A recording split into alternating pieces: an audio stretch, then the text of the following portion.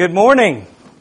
I am glad to be back here with you this week. Glad that Yancy and Sheila made it in from Florida today. They've gone a long way. We're glad that you're here. Hope that you've enjoyed our study so far. We are concluding our series today. We're going to talk about the culture of the church today and where we've come in the last 100 years and what we do to go from here. In the context of this history, we've talked about how the church was persecuted for the first 250 years. We talked about how the Roman government took over the church and it was an imperial Christianity for about 350 years. And then how there was the Holy Roman Empire and the Christendom of Christianity being a government that used military force to enforce its dictates throughout the world for about 1,000 years. We talked about the Reformation and Reformed Christianity, where people tried to change and amend the corruption of the church the visible church that existed then.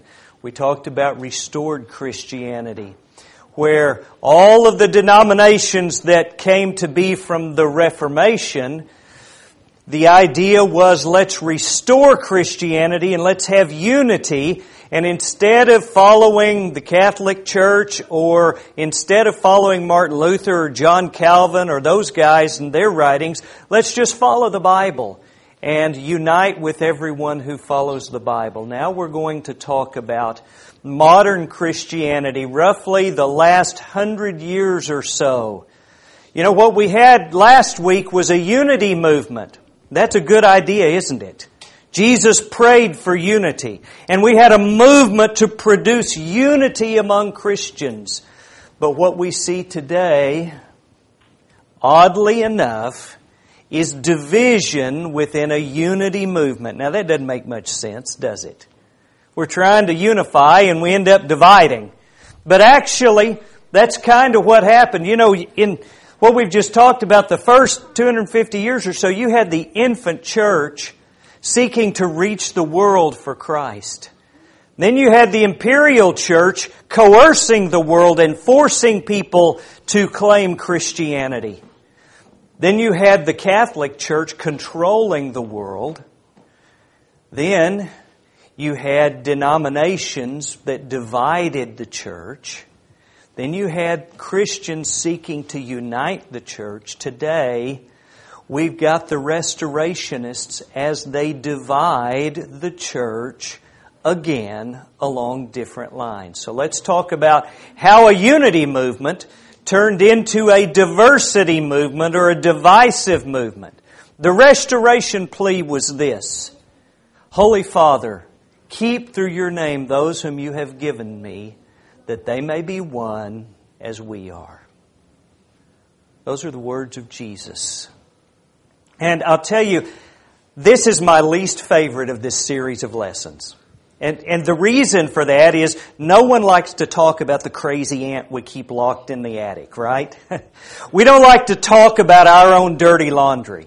But as we sit here, having the heritage of the churches of Christ and having the heritage of the restoration movement, we're going to talk about how that restoration, that ideal of unity that Jesus laid out here and that these early restorationists embraced and promoted, we're going to talk about how that ended up splintering and dividing into lots of different places. You know, there are a lot of religious groups in the United States that have a restoration heritage. And when I say that, what I mean is they didn't come from the denominations that came over from Europe to America. They're new denominations that developed from within America after the Restoration movement. All of these churches you see listed up there right now come from the Restoration movement. They come from divisions that happened within this group of people who said, you know what? We don't need man-made creeds. We just need the Bible. And all these different groups came from that. So let's look at how that happened. The very first division that really happened within this was what we call a parachurch organization. And it was a division based on the question of whether you could have other organizations than the church that did church work. Okay? For instance, missionary societies, orphanages, and colleges. The word para means alongside of. And, God, Jesus Christ, sent His disciples out to preach the gospel, right? We all agree with that. Okay? That's what Christians do. They tell other people about Jesus. There's an effort put forth by some people to say, you know what? We need to tell people in India and Nigeria and China and different places around the world about Jesus. How do we do that? Well, that costs money to send people over there. I know, let's raise some money and we'll create an organization that their job is to train Christians to go teach the gospel to other people and send them out to do that. Well, that's kind of the church's job. So some people said, really, you shouldn't be doing that. Only churches should be doing that. And other people are going, well, God didn't design specific rules about how this is to work, so let's put together some organizations to do that. And so there was this real contention over this issue, and it ultimately produced division in the churches. What about orphans? What do we do about orphans? Kent and Christy want to adopt an orphan. The Scriptures teach us to take care of the needy, don't they? They teach us to care for the fatherless. Don't the Scriptures teach us that? So how are we going to do that? Well, there's so many fatherless in some places, we couldn't all adopt them. Even if we all adopted one or two or three, or all we could take care of, we can't adopt all of them. What are you going to do? Well, some people said what we need to do is we need to set up orphanages, and churches will send money in these orphanages. The problem people had was the orphanages weren't overseen by a church. They were just overseen by their board of directors. And some people said, you've got a non-church group doing what the church is supposed to do. So there was division. Colleges and other things that came along with that. That happened in about the year 1875.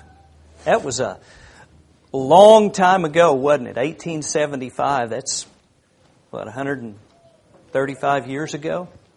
Something like that, 130 years ago? Long time ago. The next real division that came along in this was a division about instrumental music. The Reformers had very conflicting ideas about this. Martin Luther and John Calvin had no problem with instrumental music. The church hadn't had instrumental music the first 1,000 years or so. Then they added it, and by the time the Reformation comes along, most Catholic churches had instrumental music. John Calvin says, I don't really like it, but, it's okay. Martin Luther said, yeah, that's fine, that's great. Zwingli said, no. We don't do that because it's not what the Bible teaches. It's not what early Christianity did. We shouldn't have instrumental music. So there were differing opinions about this in these different denominations. Did you know, one of the things that people learn about the Church of Christ real quick is, y'all the ones don't believe in music. You ever heard that? Okay. Well, the truth is there are millions and millions of people on earth who claim to be Christians who don't have instrumental music in their churches.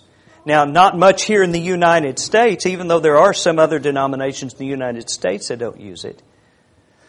But there was a real divisiveness about this. In the year 1906 is the first year that there was really a significant difference so that the U.S. Census Bureau listed these two groups as separate churches. And the names they came out with were the Disciples of Christ and the Churches of Christ.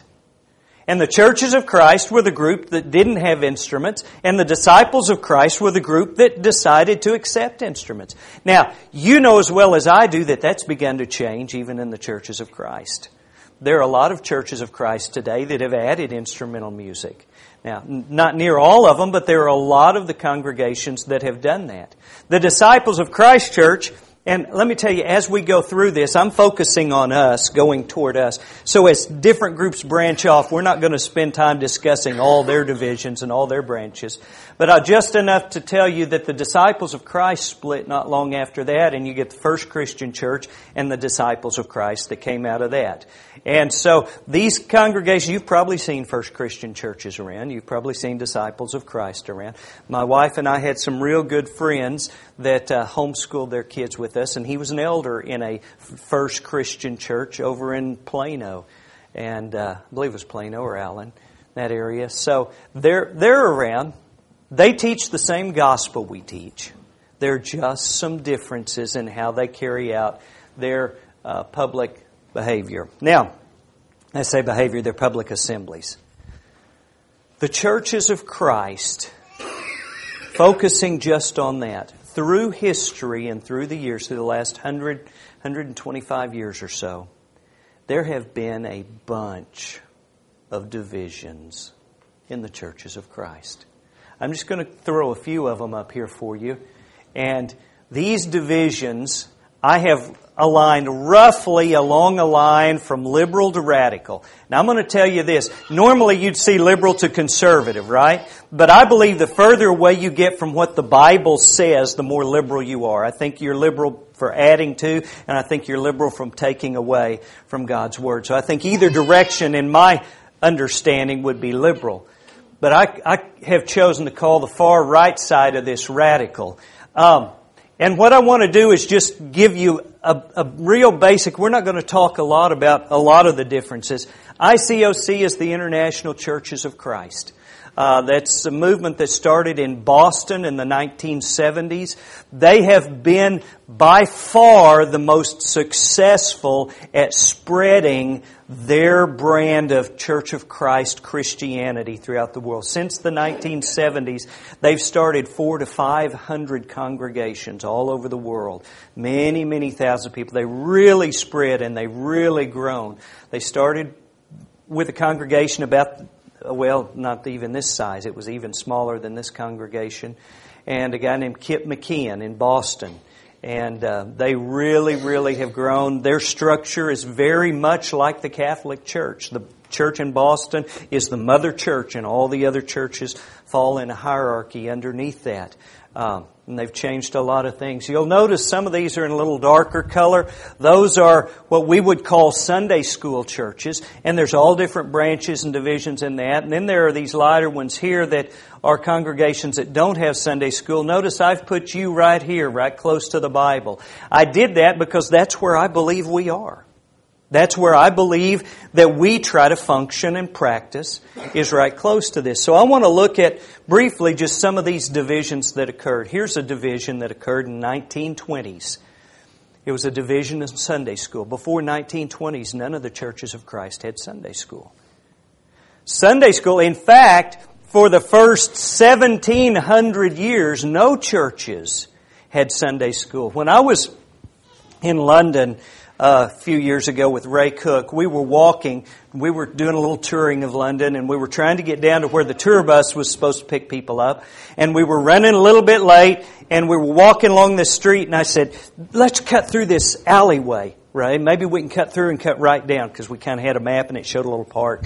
He said, okay, and we cut through that, and there was a statue. When we cut through this alley, we ended up in this park, and there were all these people gathered around this statue, and they were setting up to do some kind of a news broadcast from there. And as we walked through, I said, well, I'm going to look at this statue and see what it's about. And there's a picture of me standing by that statue. Okay, I'm down in the shadows down there. That statue is a statue of a guy named Robert Rakes. And you can't read that from there, so let me make it a little bit bigger for you. Robert Rakes, the founder of Sunday schools in 1780. That's what that statue says. Robert Rakes was an educator. And back in these days, education wasn't free. Tax dollars didn't pay for education. And so rich kids got educated and poor kids didn't. Poor kids went and worked all day, every day. Robert Rakes was worried about that, concerned about that. He thought everyone needed education. He said, let's start free schools for kids. Well, the kids had to work 6 days a week. You can't take them out of work. They had to work. So what are you going to do? Well, we'll do school on Sundays. And he talked to a Methodist church there close to him. He said, can I use your building and do school on Sunday? They said, well, that's fine, except for the fact that we have church on Sunday, and the kids need church on Sunday. You don't need to take them out of church either. He said, well, I tell you what, we'll teach them reading, writing, arithmetic, and religion, and that way we'll cover all the bases, and we can give free education to kids on Sunday and not take them out of being taught religion. That's where it started. Now, as time changed, as tax money began to be used for education and society decided that was a noble and worthy thing, pretty much anyone in the United States or in Europe can get an education now without it costing them personally money other than the tax money. And so they didn't need to teach reading, writing, arithmetic on Sundays, so they did away with that, but they already had the system in place to teach religion on Sundays in classes in these Sunday schools. And that's how Sunday school came into the church. This was in the 1780s. For about 100 years, a lot of denominations started having Sunday schools. No Churches of Christ did, none of them. In the early 1900s, though, in the 1920s, some of the Churches of Christ began to put in, they would call it Bible classes, because they said Sunday school's unscriptural. We're going to call it Bible classes. And there they had some distinctions. They didn't have officers appointed over it and stuff like that. They believed that it was unscriptural to have a Sunday school, but they would have Bible classes. Now, the Sunday school churches, through the last 100 years or so, have split into at least 40 different groups that I know of. There's non-institutional. There's one of those in Denton, in fact, down here on the east side. It's a congregation that believes you can't use your money, the money of the church, to pay for food or anything for anyone who's not a member of the church, and you can't eat on church property, and there are a lot of specific rules that they have developed. There are premillennial Churches of Christ that believe in the rapture, that Jesus is going to come back and rapture people off. There's what I call the Promise Keepers group, and I call it that because this is the group of churches that has pretty much followed the teaching of Max Lucado, who was very influenced by the Promise Keepers movement. And he's a great writer, I've read a lot of his books, and very passionate and very influential. And he's taught people, most of these churches are doing away with the name Church of Christ nowadays. I know his congregation down in San Antonio doesn't use the name Church of Christ anymore. Some of them have decided to allow women teachers. Some of them have a doctrine about AD 70 and the second coming of Christ, that they say that the second coming of Jesus happened when Jerusalem was destroyed in AD 70 and that Jesus is never going to come back again, that happened in AD 70. There's the Boston movement we've already talked about. There are Churches of Christ that have decided to accept homosexuality as an alternative lifestyle. There are Churches of Christ that have become charismatic. All of these are splits that happened within that group. And like I said, there are over 40 of them. We could go on and on. In the 1920s, the later 1920s, there was another big division that happened in the Churches of Christ. And that was over the number of containers that are in communion. Now we've got, I don't know how many each one of these trays holds, but 40 or 50, something like that in each tray. This contention was that the Bible says Jesus took the cup and blessed it, and therefore you can only use one container to have communion, the fruit of the vine in. And that really, really matters to those people. It matters so much that they call it a test of fellowship. You know what that means? That means that that's a litmus test, that if you use one container, then you're a faithful Christian. And if you don't, then you're not. That's the test of fellowship. And it split churches. It split lots and lots and lots and lots of churches. All over the United States, this doctrine did. These groups, as far as I know personally, have split into about 20 different groups that I know of. There's the there's a division whether the grape juice should be fermented or unfermented. And there's a real serious problem about that between these congregations. Some say it has to be alcoholic wine. Others say it can't be alcoholic wine. Whether or not you break the bread. Y'all know Sean, my cousin? Y'all remember Sean? He was raised going to a one-container church. And it was a church that said that the bread had to be broken. Let me think. No, it was one that said the bread could not be broken. And their argument is not a bone in the body of Christ was broken. Therefore, if you break the bread, that's not really the body of Christ because that's been broken. Okay? And Sean told me that when he was a kid, they had a visitor one time that came from the other group that believed you should break the bread because the Bible says the body of Christ was broken. And so when the bread came by her, she just took it upon herself to break that bread before she sent it on down the line. And it got down, now this was out in the country, small church, they had windows open. When it got on down the line, there was one lady who felt very strongly the other way, and when it came to her, she picked up one of the pieces and sailed it right out the window before she passed it on. Isn't that, we laugh about that, how silly that is. But you know, this is very important to these people. Their convictions on that are very strong. There are divisions about whether you say prayer before or after dividing the juice. And some of them believe that if you've said the prayer over the juice in one container, then you can go ahead and divide it. And they've got a contraption that sets on top of this and holds all the juice together. And they'll say the prayer and then they can push a button and it goes through these tubes out into all the individual containers. There's a division over whether the contribution should be put on the table or not. Because the Scriptures say, lay by in store by Him.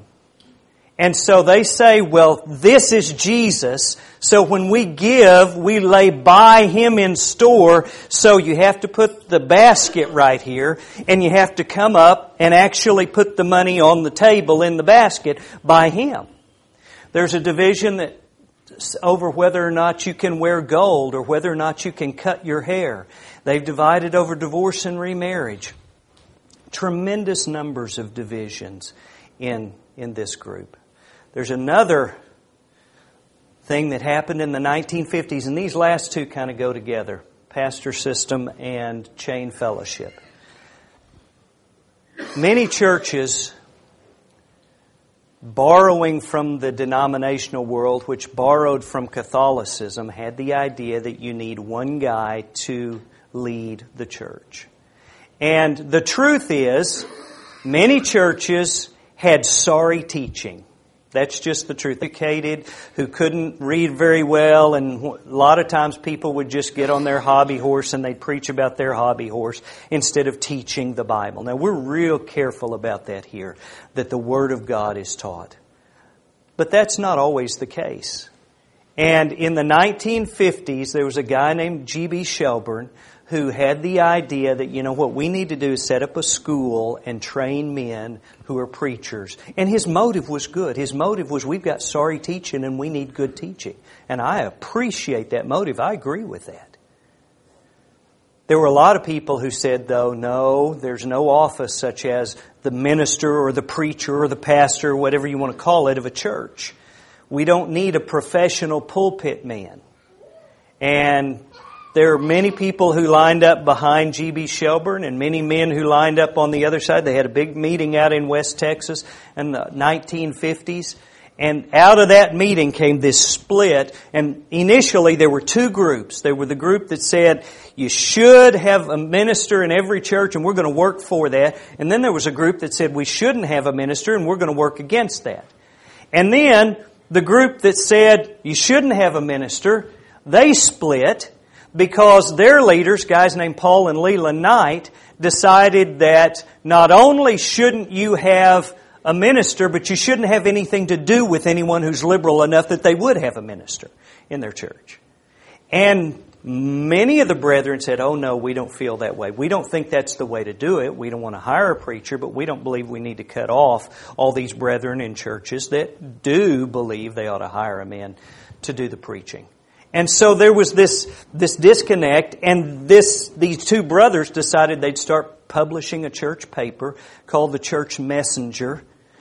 We lovingly called it the Church Mess when I was young, because what they did is they put a list of faithful churches in this paper. And if you had something to do with a church that wasn't listed in that paper and they found out about it, either you confessed fault or they took your name out of the paper and you weren't a faithful church anymore. So, as you can see, that was just a terrible, terrible mess. And what's happened through the years, there are very few churches left that just have a hired pulpit man or a hired minister that haven't added classes or done away with that. There are a few of them, but there aren't a whole lot left. One of them was Farmers Branch down here. Many of you know the church at Farmers Branch, and I'm not picking on them particularly, but they did that. They chose to hire a full-time minister. Now you go down to Farmers Branch, and they're not even similar to what we would know as the Church of Christ. They've got instrumental music, and they've added classes and all kinds of things that are very, very different from what we know and do today. The other group here, the Chain Fellowship group, they pretty much have divided themselves out of existence. There's just almost none of them left, and they just keep dividing and splitting over every little thing. It's like heard a guy talking one time. He said, I think we're down to just me and you going to heaven, and I'm starting to wonder about you. And that's kind of the attitude and the way that has developed. Now, originally you had the New Testament church, and the ideal was that it was founded on the Bible, the ideal that God wanted us to follow. Over the first 600 years or so, that eventually developed into the system of the Pope. Through the Reformation, they came back closer to the Bible and decided the Bible should unite people. Then with the Restoration, they brought it all the way back to saying, hey, let's just use the Bible. And since that time, everyone who united on the Bible has begun now to redivide over the idea of, the Bible is all we need, but you have to understand the Bible this way, or you're not really right. Now, let me ask you a question. Who caused the divisions? Who caused these divisions? I was raised being taught, people who brought in the innovations caused the divisions, right? I mean, people who decided that their church was going to use Sunday school, they're the ones that caused that division. People that decided to hire a preacher, they're the ones that caused that division. People that decided to add multiple containers, wait. We better not say that. You know what the truth is and the reality is that when an idea like Sunday school comes along that changes the structure and the worship of a church, the leadership of churches, as that idea gains popularity, the leadership of churches is going to decide, are we going to do that or are we not? And what you had was godly, decent men making decisions on both sides. And some of them said, I don't see anything wrong with it. I think it would help the growth of the church. Let's do that. Other people said, I see a lot wrong with it. It's not biblical. We're not going to do that. And what happened in church after church was the disenfranchised few decided, we're not going to put up with it. You know what I mean by that? If a church decided we're not going to have Sunday school, there were a group of people in that congregation who said, yes, we are. And we're going to move down the street and build another building, and we're going to have Sunday school. If the elders of the church decided, we're going to have Sunday school, there were a group of people who said, no, we're not. And we're going to move down the street and build another church, and we're not going to have Sunday school.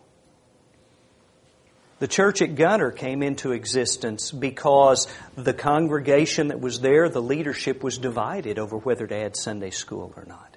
And some of the leadership said, no, we're not going to do it. And others said, yes, we are. And one Sunday morning, when the brethren who said, no, we're not, got to church, the brethren who said, yes, we are, had changed the locks on the doors, and they couldn't get in. Those kind of, we've gone through something like that here, hadn't we? It's a terrible thing when people divide like that. And the truth is, you can't lay the fault for the division on any one group of people. It was different in different places. It was people who were disenfranchised who demanded their way. And you had people of good conscience on both sides of these issues. You also had people who were contrarian and divisive on both sides of these issues in all these different places. Now, let me ask you this question. Are the people we differ with really Christians?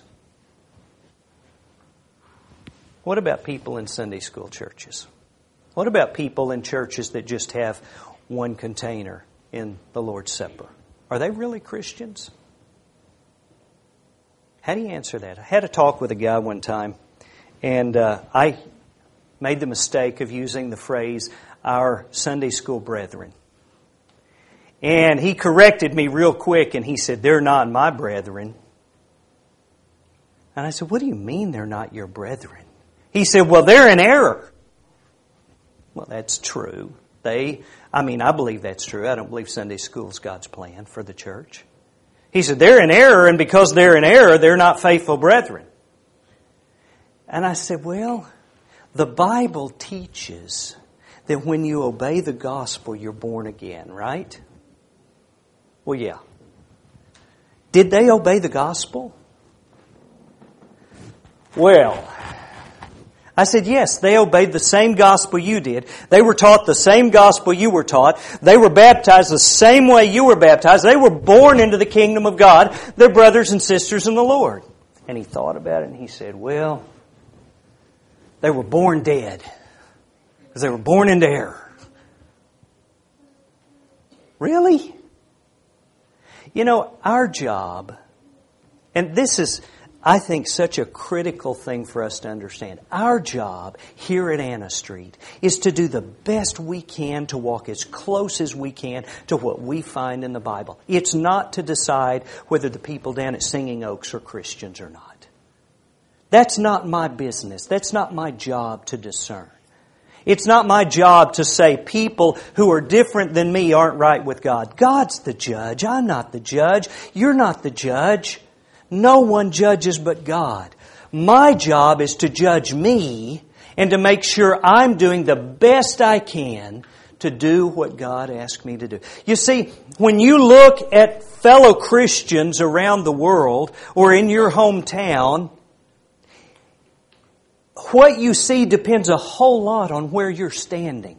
Let me show you what I mean by that. We talked about that scripture. If you're standing over here on what I would call the radical end, and you're really conservative about everything, you're going to see a liberal behind every tree. You know why? Because there's nobody more radical than you. So everyone you look at is going to be more liberal than you are, and you're going to walk around scared to death that there's liberals everywhere, and the liberals are going to take the church away, and you're going to fight liberalism all your life.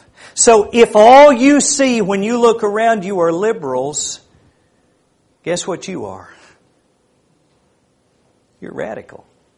If on the other hand, you're very, very liberal, the only people you're going to be able to see are people who are more conservative, more radical, more legalistic than you are. And so when you look at everyone else, there's legalists everywhere. Everyone's a legalist. There's very few of us left that aren't legalists. If all you see are radicals or legalists, guess what you are? You're liberal.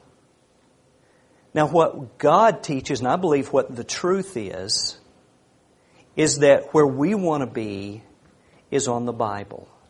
And as close to the Bible as we can be, we're going to look one direction. We're going to see people who believe that they can take liberties with some of the commands in the Bible, some of the things that God said, and either not do them or change them. And that's going to seem liberal to us. And we're going to look on the other end and we're going to see people who say, yeah, you need to do what the Bible says, but you also need to do this and this and this. And if you don't believe it this way and this way and this way, you're not. And we're going to go, well, that's more conservative. That's more radical. And I believe Scripture teaches us to focus on Christ and the Scriptures and not focus on all the people around us. That's why the Bible says, set your eyes on Christ. He's the one I want to look at. He's the one I want to focus on. And I don't need to spend my life focusing on what's wrong with everybody else. I need to spend my life focusing on what's right with Christ and walking as close as I can to that. In today's climate, there's some things that really stand out to me. Number one, there's a growing hostility toward Christianity. Have you noticed that?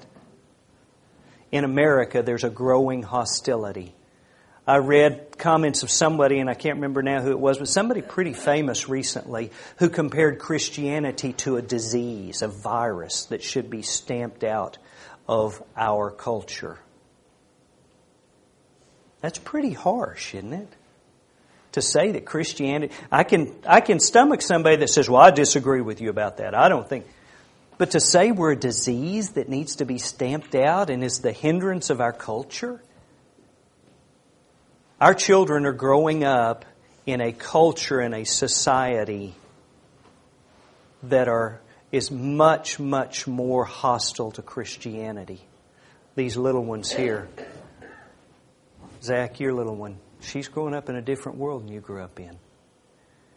And we need to be ready for that. We need to be aware of that. Jesus said, the world hated me and it's going to hate you if you follow me. And that is really coming to fruition here in America. Another thing in America is the increasing value of tolerance of everything except Christianity. And the idea, even in most Christian churches nowadays, most of these churches up and down the streets, is it really doesn't matter what you believe as long as you believe. It doesn't make any difference. You've seen the honk if you love Jesus bumper stickers.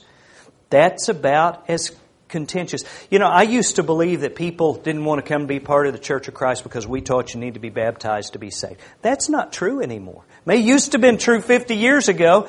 Anymore, people don't care if you teach you need to be baptized. It doesn't make them any difference. Just long as you love Jesus, that's all that matters. And there's no difference in that. And as a result of that, partially, I believe there's a decreasing sense of brand loyalty. And I wish I had better words. Maybe y'all can help me with that later.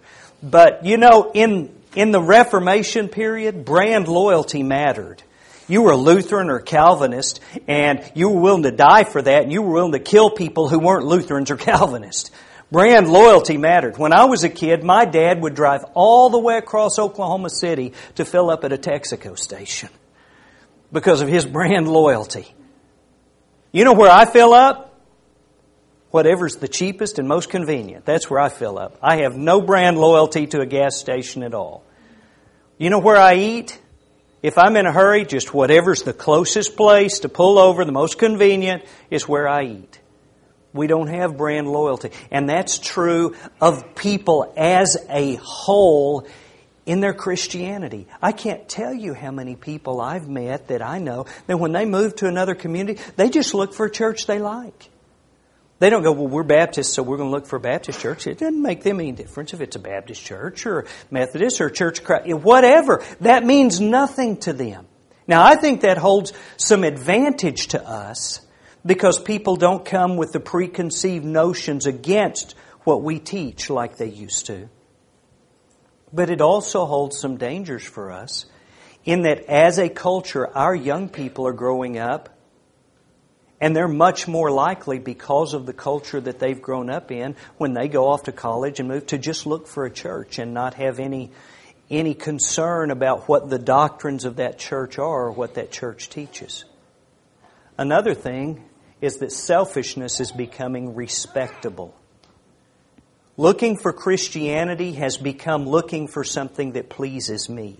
Looking for something that's going to meet the needs of my family. I was talking at this leadership meeting, and I was talking about things that are wrong with our culture and our society. Do you think, honestly, that Jesus would own a selfie stick? I mean, when you think about it, can you see Jesus running around with his selfie stick? I'm not picking on selfie sticks more than anything else. I just think they're a symbol of the selfishness that's in America. There's nothing wrong if you want to picture yourself by the Eiffel Tower or something. But the idea that it's respectable to be selfish. is really taken off in America. You got to look out for you. And it's acceptable today. It's what everybody expects. And when you move, when you go somewhere, when you look for a church, you want to look for a church that makes you happy.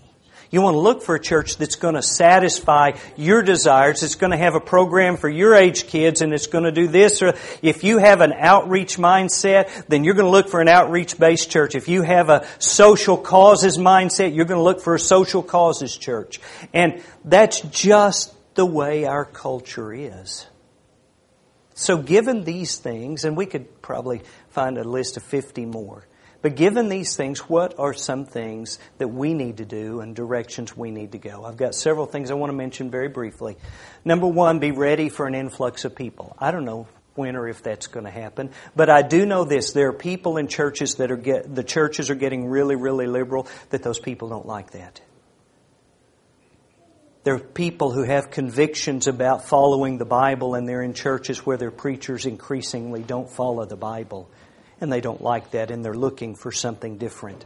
There are also people in congregations that are getting more and more radical that don't like that. I just went to a leadership meeting this weekend. Kent was there, Mark was there. There were a lot of brethren there from groups of churches that used to wouldn't have anything to do with us, that work and function and fellowship with us today.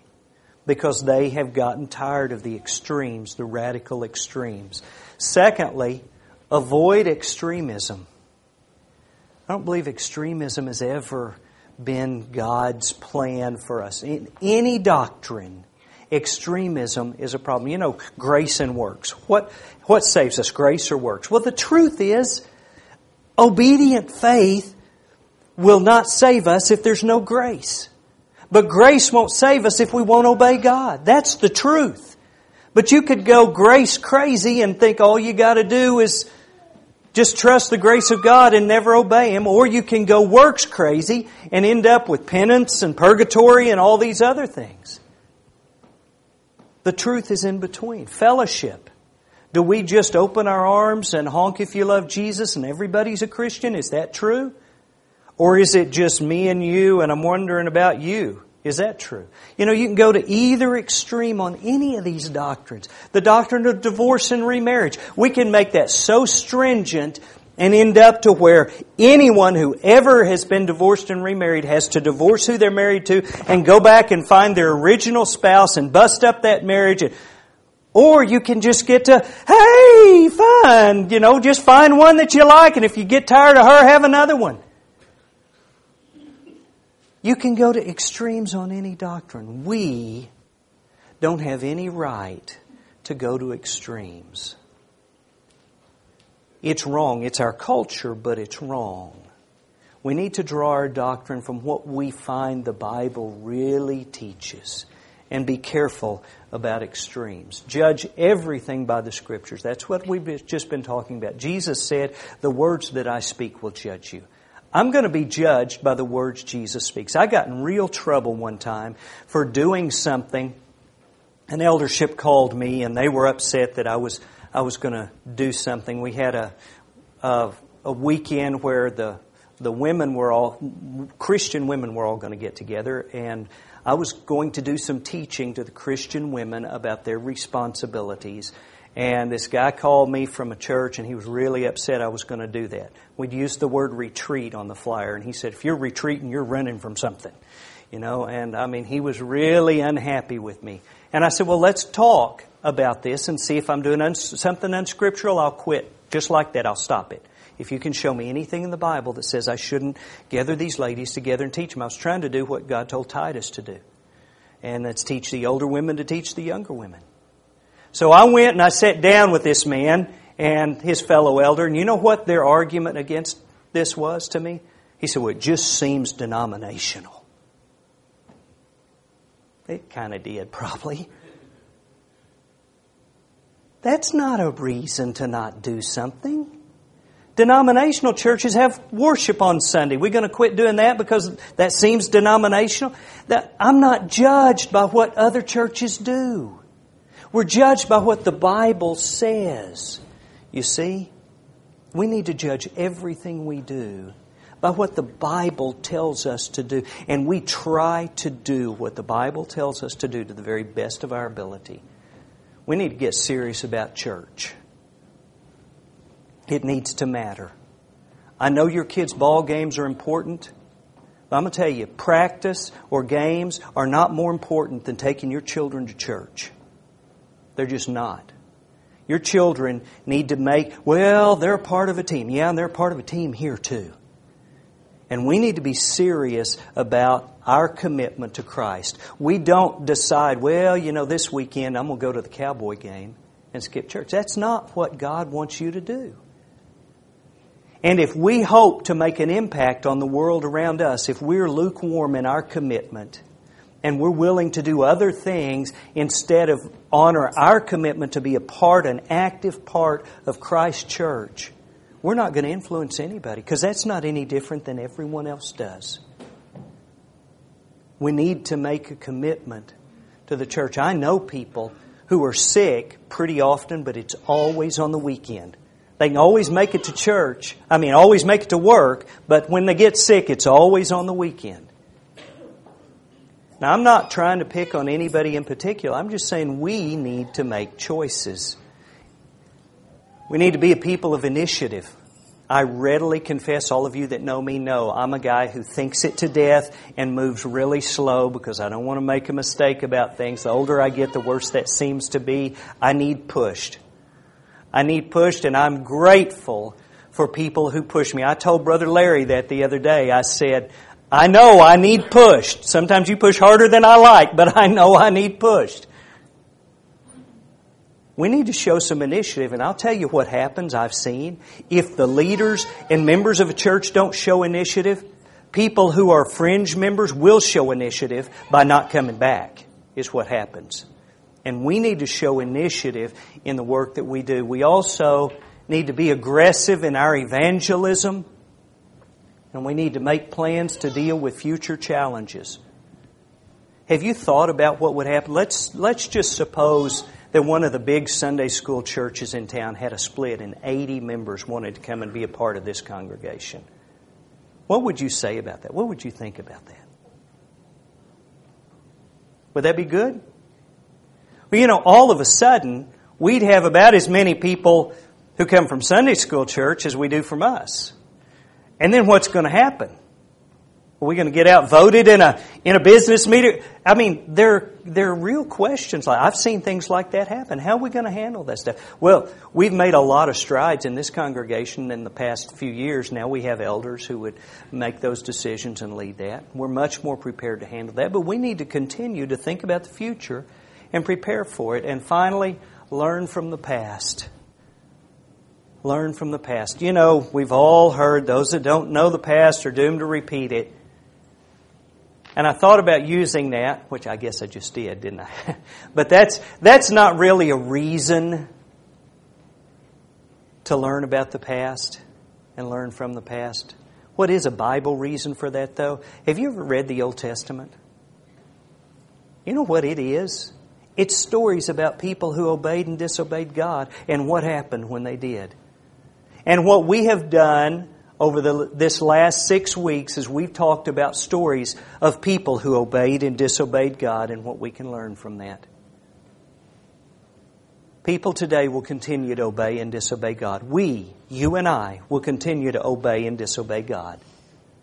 But we need to learn as best we can so that we don't make the same mistakes, at least as readily or as eagerly or as consistently as people in the past have made. We don't need to be divisive, but we don't need to throw caution to the wind and just accept anything that comes along. We need to be as faithful as we can to the Word of God, but we need to keep our business in our business. We need to worry about us. We need to be concerned about whether we're doing what God wants us to do, and not so concerned about whether churches somewhere else are doing what God wants them to do. Because God's not judging me based on them. He's judging me based on us and what we do.